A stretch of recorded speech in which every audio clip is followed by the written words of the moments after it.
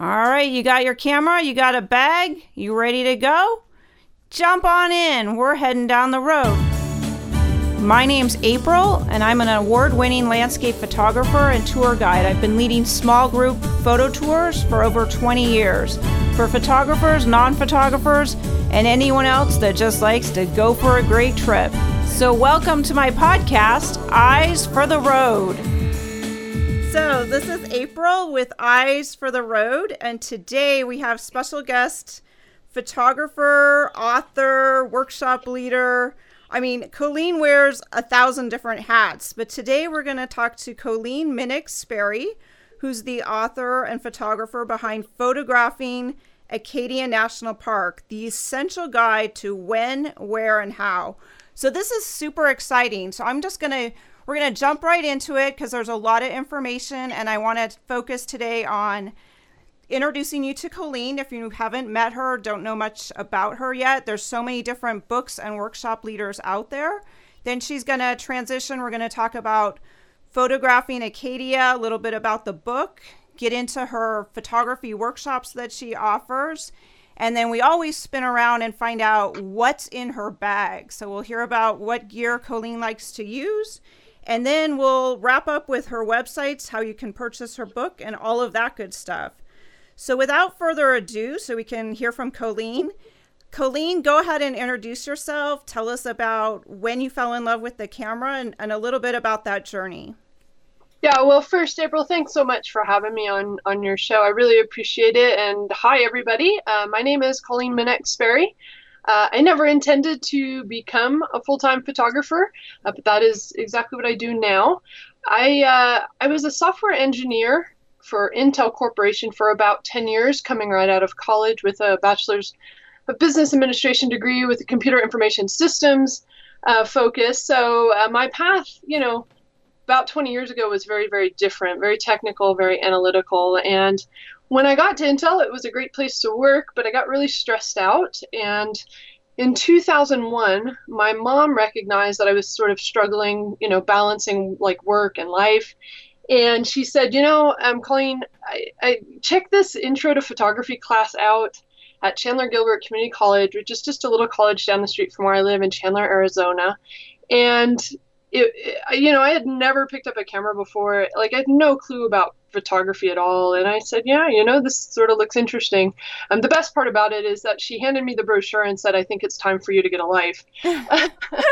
That's great. Which is, what mothers are good for, bless her soul. So, I went into class that first day, and I actually still can remember, sitting in class and writing notes and being like, oh my gosh, this is the coolest thing I have ever done. This is so fun. It was a blend of creativity. It was a blend of technical. It was really appealing to my brain and my personality. So I took 5 semesters, not the same one, 5 semesters of community college classes for photography, all black and white traditional development.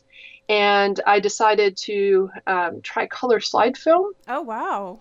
And I went on my first Arizona Highways photography workshop in 2003 September. Yeah, 2003. And I fell in love with color then. So by 2006, I had started selling my work at local art shows. I was doing some magazine work. I was getting publications. I was just sort of playing around with what I could do with photography and, whether or not I could sell my work. And it started going really, really well enough where I was sort of starting to have 2 full-time jobs. My work at Intel and all of the fun that I was having with photography and sort of starting a business unintentionally. And then by 2007, I just had enough with corporate America. So I walked out on February 28th, 2007, a day that I celebrate my personal Independence Day. I celebrate it like my birthday. Oh, that's great. And the rest is kind of snowballed from there. Wonderful. So Photographing Acadia, when did you discover Acadia National Park? There's a lot of national parks in our park system, but, Acadia is way north in Maine. It's not one of the, probably the most, Yosemite, Yellowstone, those are some of the big ones, but what originally drew you to Acadia? Yeah, sure. As I was starting to build my photography business in Arizona, I started finding myself sort of becoming bored. I was largely photographing the icons because that was what was selling in the desert Southwest, but it was sort of getting bored with the whole thing, and I felt like I needed a creative jolt. So sort of. I, I just happened to run across a guy on Lake Powell on a trip who had just finished an artist in residence program with Petrified Forest, and I thought, Oh, wow, interesting. I don't know anything about that. Yeah, so it's like sort of worlds colliding and the universe sort of speaking to you and all that stuff. Yeah. So I went home and immediately Googled artist in residence program for NPS or National Park Service, and it turns out that there were about 25, 30 parks that were offering this program. And so I looked at the list of the different parks that were offering it at that time, and at the very top of the list was this place that I had never heard of called Acadia National Park. And when I looked it up, I was like, wow, I mean, that's incredible. I thought it looked like Oregon, which was Yeah. Yeah. one With of my the. most favorite places to photograph. And so I went through the list, and I just on a whim I was like, I'm gonna go ahead and apply for this. And you just send in 6 photos or 8 photos, a portfolio, personal statement, some student and public program ideas. And so I you know I got lucky. I got picked on the first try. That's great. Oh my I gosh. Yeah, I know, right? How fabulous is that? When I went at an odd time just because my schedule wouldn't allow for me to go in like the high time and peak time, like fall color, like in October, or even during the summer. And so I ended up going on my first visit to this beautiful place in November, Oh and there wow. was nobody there, and the light was gorgeous, and I fell in love. So I applied again. And I applied again. So I went back a year later. I saw it in fall color in October, and then I was selected as the park's first winter artist in residence in January, February, I think of 12 or 13. I can never remember So the how date. long were you like living then, quote, you were living then in the park? They put you up in the park for these artist in residence programs? Yeah, so for the artist in residence program, what they do is in exchange for donating a print, in exchange for donating your time in a public or student program, most parks provide about 2 to 3 weeks of housing. For Acadia, it was 3 weeks on my first residency, 3 weeks for the second, and then 4 weeks on the third. Oh, fabulous. It's a wonderful program. For me, it transformed me, gave me the opportunity, the space, the gorgeous landscape, of course, gave me the opportunity to really transform my photography and my approach from someone who liked to take pictures of pretty things into what I would consider myself now more of a creative visual artist in pursuit of more meaningful, a little bit more personal visual expressions as opposed to just, Right, the you know, iconic shots, right. yeah, Yeah, exactly. on your website, I really enjoy some of the new fine art stuff that you did. And some of that was done in Acadia. In Yes. the roundup from 2016, you had a lot of really unique images. Yeah, and I think, since that, especially that winter residency, I feel like my work has really changed. Yeah, it was 2013. Since 2013, I've really shifted from going out at sunrise and sunset, sort of routine, where I constantly use my 16 millimeter lens, which I'm sort of addicted to, and using a 3-stop graduated neutral density filter and using beautiful lines and foreground and things like that.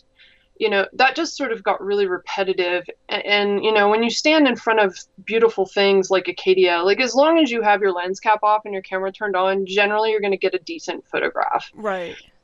For me, in that sort of transition in winter of 2013, when I realized that was not exactly how I wanted to do photography, I wanted to be more creative.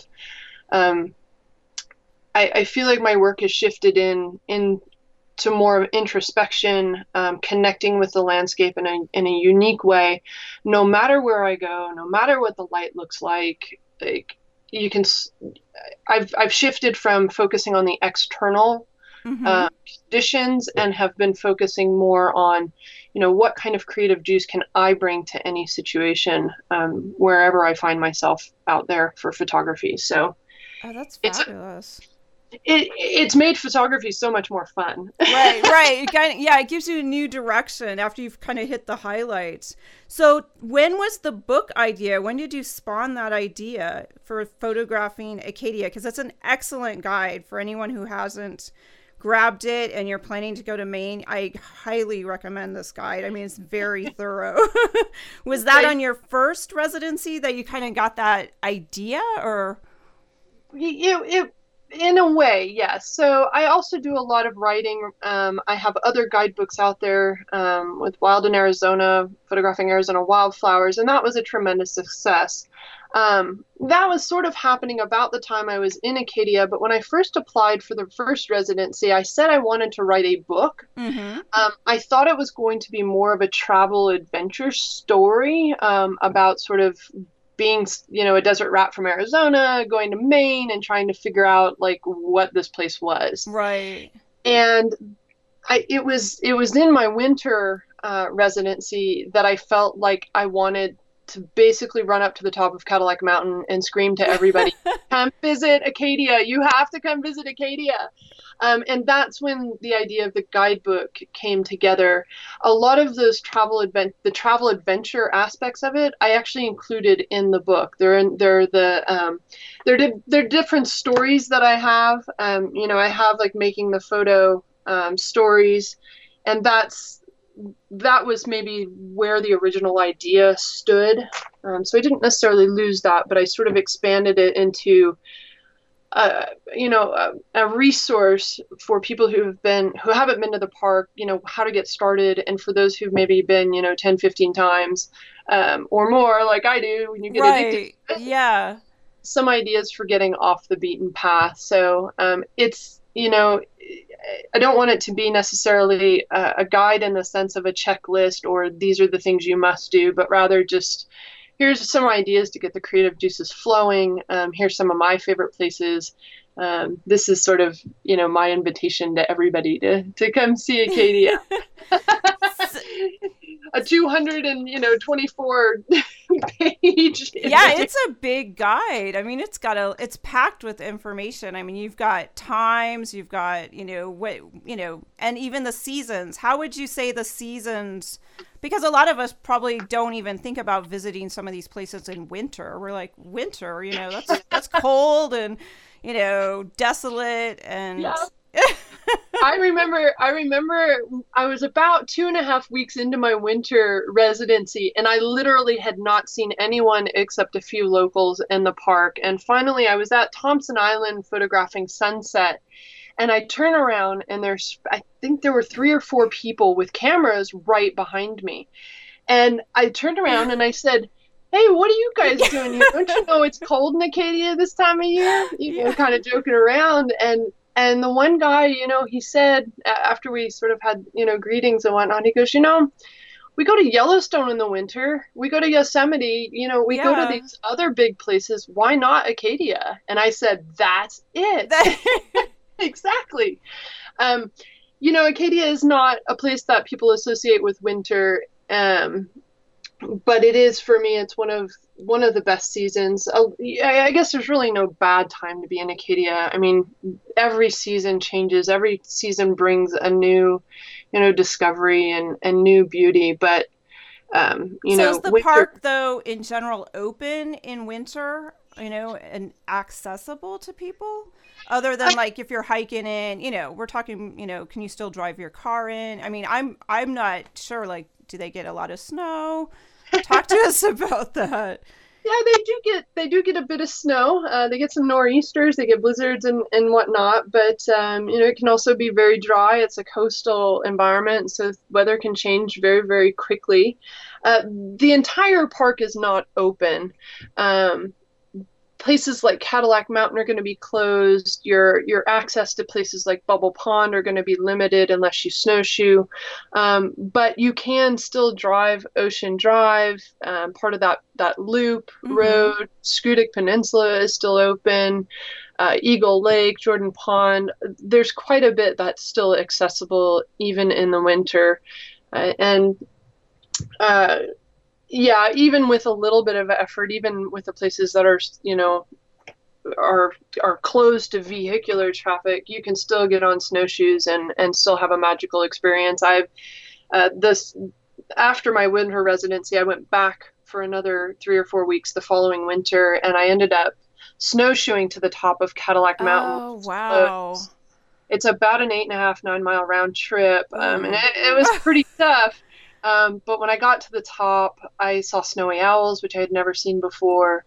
I saw, a parking lot of ice bubbles, which for those people who know me, I completely lost my mind over the ice bubbles. I just love bubbles. So. Yeah, the bubble images you have they're incredible. And it's eye-catching, and it's something in the details that people don't always, they look at the big picture up here, the big landscape, and then sometimes we lose these amazing images that are just down at our feet, so to speak. Yeah, it's certainly, I'm not exactly sure where the bubble obsession came from, but it's certainly a passion. But yeah, it's, in a place like Acadia or even any national park, the scenery is so beautiful and it can be so overwhelming. But if you just take a second to slow down and really be mindful of what are the little pieces that make up this whole, like, what is it about Acadia, for example, that gets me personally excited about it? For me, it's the bubbles, the ice, the fleeting light.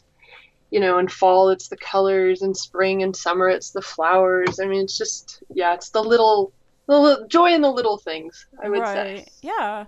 So for our photographers out there, a lot of us are still working full-time jobs, so sometimes we only get a week. So if you only had a week, do you think that'd be enough time to really get some good photographs in Acadia, or can you do it in a couple days, or what kind of timeline would you suggest to a photographer heading out that way?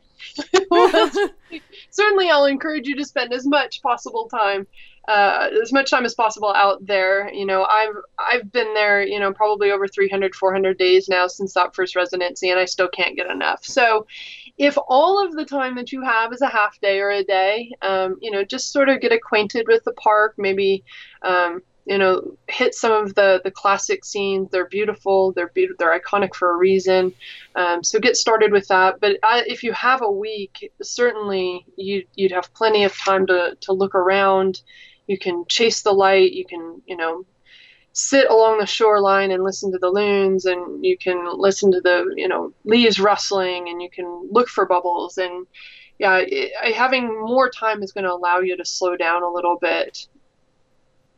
Yeah, wonderful. Summer tends to be busy. Do you have any suggestions for people if they do happen to only be able to go in the summer, let's say? Yeah, so the best thing is to get up as early as possible. So sunrise tends to be less busy. Cadillac Mountain at sunrise is always going to be busy because from October to March, it's the first place that you can see the sunrise in the continental United States. So, and people want to go up there and see the sunrise, even in other months. So places like Cadillac Mountain are going to be super busy. So you're going to want to go very, very early. Right.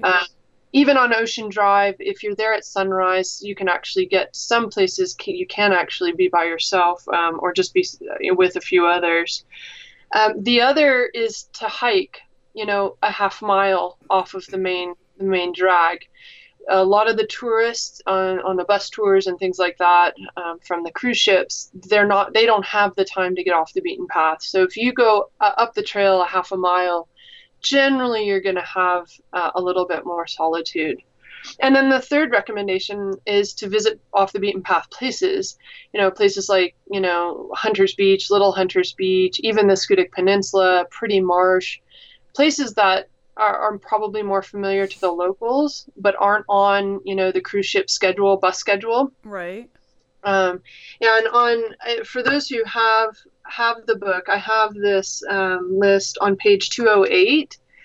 the top 10 classic locations like Sand Beach, Thunder Hole, Eagle Lake, Cadillac Mountain, those places are going to be super busy. But if you want to get off the beaten path, places like I said, Little Hunters Beach, Gorham Mountain is a great alternative to Cadillac Mountain.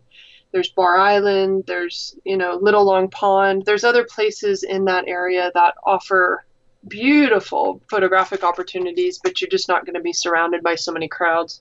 Oh, that's excellent. And that's excellent suggestions. Because I think a lot of times photographers, we tend to have a little bit of an introverted personality. So sometimes, I mean, I've actually been with a couple of photographers in Vermont, say in the fall, and you get them somewhere and they just shut down. If there's too many people, their brain shuts down. And I kind of get that. And there's photographers that are still working, have families, and their only time to really get out to these places is summer. So you've offered some excellent suggestions.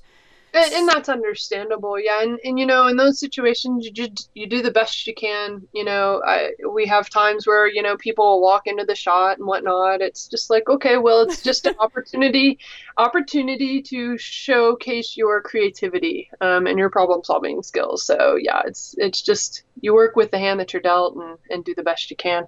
Excellent. So I want to move into talking about, you offer a variety of different types of workshops. So I do. Yeah. So go ahead and tell us about I know some of your upcoming workshops are booked, but you'll probably offer them again next year. So, and you just were in the Grand Canyon. So go through the workshops. I'm excited to hear about these.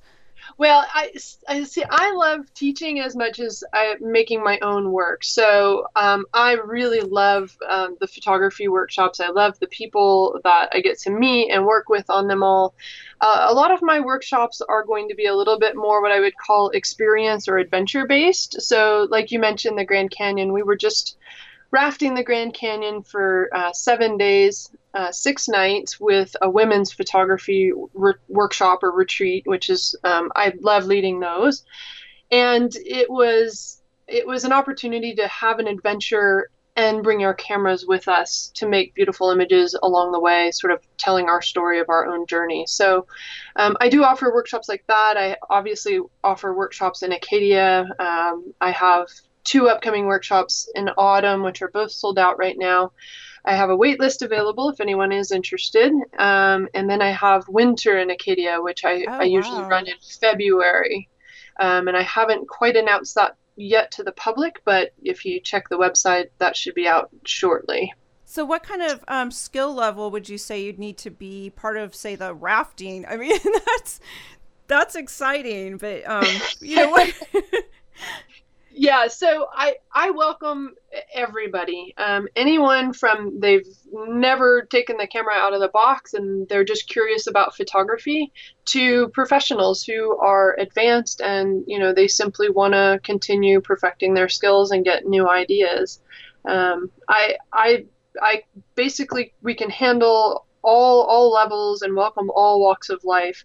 With the more adventurous ones like the Grand Canyon rafting, obviously being in a little bit better physical condition helps.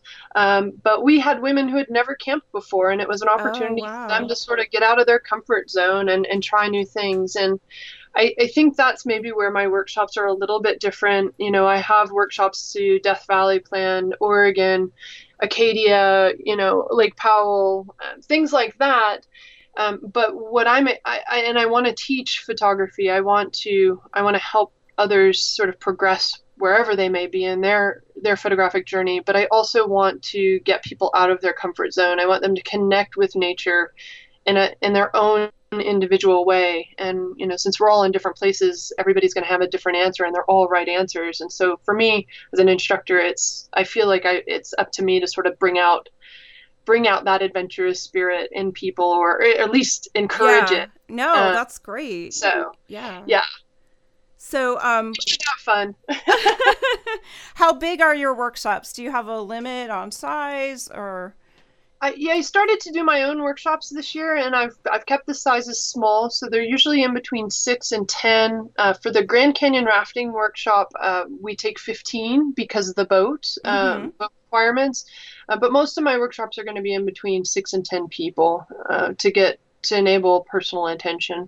And most of your time is spent out in the field, or you do also, some workshops you see that they offer, they help talk about Photoshop and stuff like that too. So I generally focus on field-based sessions. We do some presentations, so there'll be a little bit of classroom time, interactive sessions, and then we have critique sessions as well. Oh, fabulous. Yeah, sometimes we do little impromptu post-processing. I got to be honest, I don't do an immense amount of post-processing. I mean, I do some, but it's definitely not where I like to spend my time. I've spent 10 years behind a computer, and so I'd rather be out rolling in dirt and playing with my camera than sitting and trying to. You're totally speaking to the choir here. That's exactly my thinking. Awesome. Yeah, when I tell people, it's like when we go, we're gonna spend our full day outside. It doesn't matter, like you said, you're gonna be outside and experiencing the area and work with that. Right, exactly. So what do you think sets your workshops apart? I mean, there's a lot of different photography tours and photography workshops. I mean, you start Googling, a lot of stuff comes up. And there are some amazing instructors out there who are going to some beautiful places, and I would encourage folks to try different photographers to get different ideas.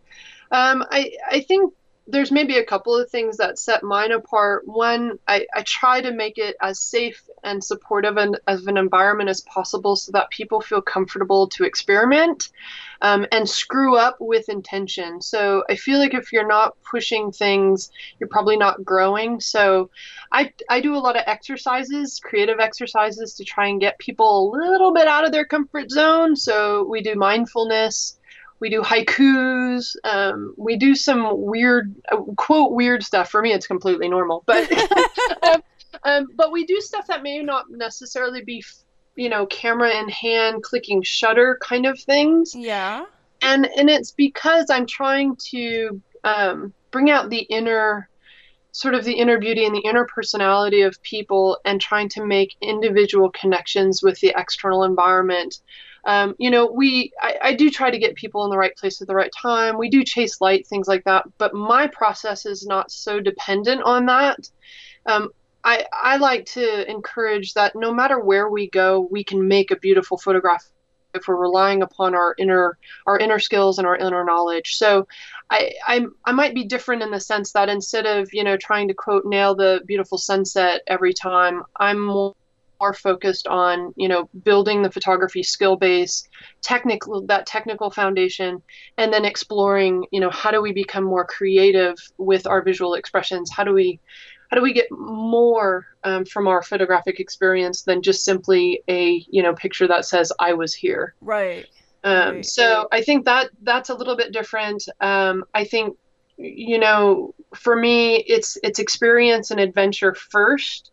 Then the photographs happen second, and those are sort of the whipped cream on the ice cream sundae, if you will, to the already amazing experiences that we're having. Right. I do offer women's only workshops, which have been just a blast. I've been offering that since 2011 after seeing that women learn differently when they're amongst their tribe, if you will. So I'm going to probably start expanding that. I have a new sort of brand that I'm working on called Sheography. Oh, that's awesome. That's exciting. Yeah, so that's I'm going to probably do 2 or 3. I've been doing 1 a year. I'll probably do 2 or 3, maybe more women's photography workshops and retreats starting next year. So I'm very excited about that. That's really exciting. So people should really jump on and join your mailing list if they want to be notified of those? Definitely. If you go to my website, it's www.cms-photo.com. There's a link that says newsletter. If you click that and you sign up for the newsletter, which is I try to send out about quarterly-ish on good days. That'll be one of the first places that you'll hear of those announcements. I announce to my community before I send to the public, just because they fill up so fast. That's great. That's good. I mean, that's great for you. It's awesome. Yeah. I know. Yeah. So now it's just where to next. So where do you think, can you share maybe where some of these new workshops may be taking people? Yeah, you bet. So next year I have Death Valley in January, going into February. I have, and that's going to be a women's photography retreat. I have Winter in Acadia, which is going to be February, I think the third week of February. I have Wild About Wildflowers and Macro Photography, which I co-lead with my good buddy and co-author Paul Gill. Amazing, amazing photographer. And that's in March here in Arizona. And then we have, let's see, Grand Canyon Rafting, which will be a co-ed workshop next year, a retreat next year in September. And then Autumn in Acadia for October. And I'm trying to sneak a Lake Powell women's retreat in there, somewhere in there.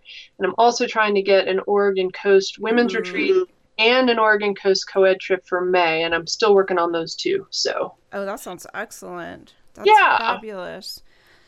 So, moving on from the photography workshops, which all sound really exciting and interesting. Let's chat about what's in your bag. So what's in your photography bag? Well, so it's sort of changed. Last year I was shooting Canon 5D Mark IIs, and I picked up a Panasonic GX8, a Lumix GX8. It was mainly, I wanted something lighter and sort of more compact for my stand-up paddleboarding adventures. And it turns out that I loved this Panasonic so much that I actually haven't shot the Canon since last year. Oh, really? Oh, wow. Except for one time when I was shooting burrowing owls with a friend of mine. So I have a Panasonic GX8 right now. And that's one of the mirrorless ones, right? It's a mirrorless. Yeah, it is super awesome because it's so small. I basically went from a 45-pound pack down to like 7-8 pounds of it's tiny. Oh, that's excellent. Yeah, so I have that. I have 3 lenses with it. It was Olympus lenses. So I have a 7 to 14 millimeter, which is a 14 to 28 equivalent. I have a 14 to 150, which is a 28 to 300 millimeter equivalent. And I picked up a 60 millimeter macro, which is a 120 macro equivalent. I got a couple of extension tubes, polarizer. I use Stingray filters, so graduated neutral density filters, polarizers, neutral density filter. Let's see, what else? Cable release, of course. Gotta have the tripod. Gotta have the tripod. I have a Hoodman hood loop, which is very, very useful for seeing my image in the back of the frame when it's really, really bright and sunny out. I think that's a neat little accessory. Those are excellent. And for wildflower photography, I always carry my Wimberley Plamp. What's that? Well, it's a plant clamp. So it's sort of this long, sort of flexible snake-like stick kind of thing, I guess. And one end attaches to your tripod, and the other end sort of gently attaches to your object. In my case, it's a flower. And what it does is it's that clamp is rigid enough where you can sort of position it, right, and the flower doesn't move. And in Arizona we get a lot of wind in the spring, and so it could just be tremendously frustrating to try and photograph a flower, especially if you're doing macros. So the plamp you position right outside of your frame, and it'll keep the flower nice and still. So. Oh my gosh! So are those something that people can buy online? You're the first person I've actually heard of this plamp thing. Yeah, if you go to Wimberley, let me see if I can dig up the exact. It's made by Wimberley. Well, we can include that, and I always include show notes, so we'll have a list of, the type of gear that you like, your website, and like how to find this plant clamp, and I'm sure that'll be demonstrated in your wildflower workshop as well. Yep, we use those a lot in our wildflower workshop. Yeah, so the website is www.tripodhead.com. It's Wimberley is the company, and it's called a plamp. Wonderful. So when you're rafting down the Grand Canyon, what kind of gear would you need for that? Oh, you strip things down tremendously. With the weight restrictions, we get helicoptered out, and then we take a small plane back to our original destination. So they require us to strip everything down to 25 pounds or less, we get a little bit of a leeway with the tripod. So it's I went down with all three of my lenses. My kit is, like I said, super tiny. I went down with a polarizer. I did one graduated neutral density filter, which is a 3-stop, a bunch of backup batteries. They do have charging. Our guides have batteries we can charge pretty much every night. Depending on the group size, we sort of alternated, but you do have a chance to Oh, that's good. Yeah. charge, which is really nice. You got a lot of memory cards. It's, you're going to be shooting thousands of images down there. My camera's not waterproof, and I didn't buy a waterproof casing. I have a GoPro, and I take a lot of video, and can do some stills that way as well. So that was one additional thing that I brought with me down the river. Oh, that's smart. What did some of the other participants bring then? Did they bring cameras? Oh yeah, oh yeah. We had DSLRs, we had mirrorless, we had GoPros. Yeah, we had lots of we had tripods, strapped into big military bags, and yeah, we and we were provided with dry bags. So what we did is we would shoot. If we were rafting, it's a motorized trip. So when you're rafting on flat water, you can shoot anytime you want. So we would have the cameras out, and we would be photographing as we're motoring along the river. And then when we would start approaching rapids, our guides would tell us, it's probably time to put the cameras away. So we would just quickly slip our cameras into the dry bag, roll them up, go through the rapids, dry off, and oh my gosh, do everything else again. And then, when we got off on shore, if, we had a lot of hikes, we had some, different day excursions. We were able to bring the tripods and slow water down, for example, waterfalls, so slow shutter speeds with the benefit of the tripod, things like that. So yeah, it's a hoot. So yeah, and I'm sure some really unique images too for your participants. Oh yeah, it truly is a once in a lifetime experience. I'm addicted to it, so I'm just going to keep going down as much as they'll let me. So yeah, that's great. Yeah. So, you shared with us about your upcoming workshops, and I know you're working on a few other books as well, or you have some other books out there. If you want to share where people can pick up some of your photography guides.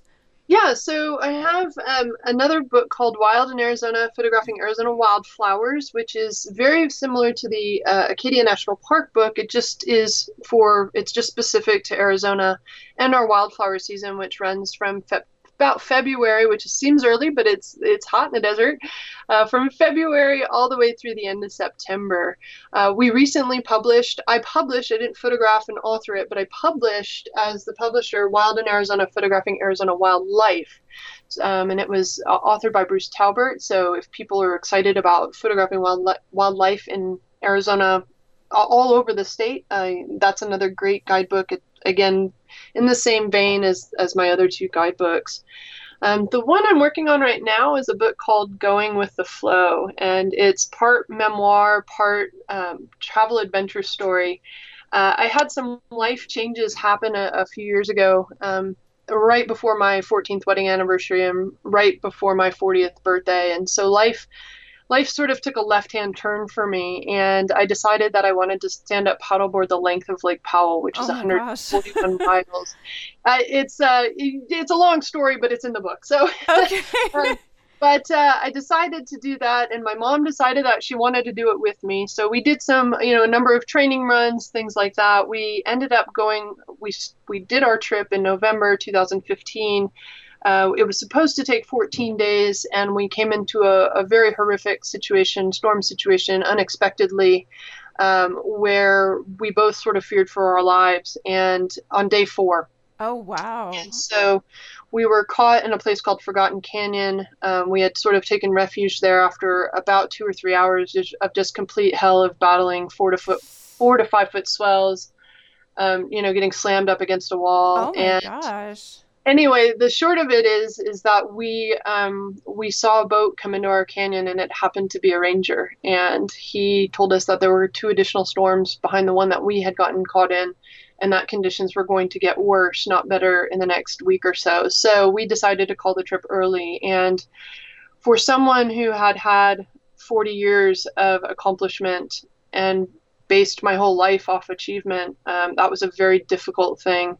And so the book sort of talks about, what my journey was up until, my 40th birthday and my life situation changing and how I sort of coped with it going on Lake Powell and how that didn't quite go according to plan.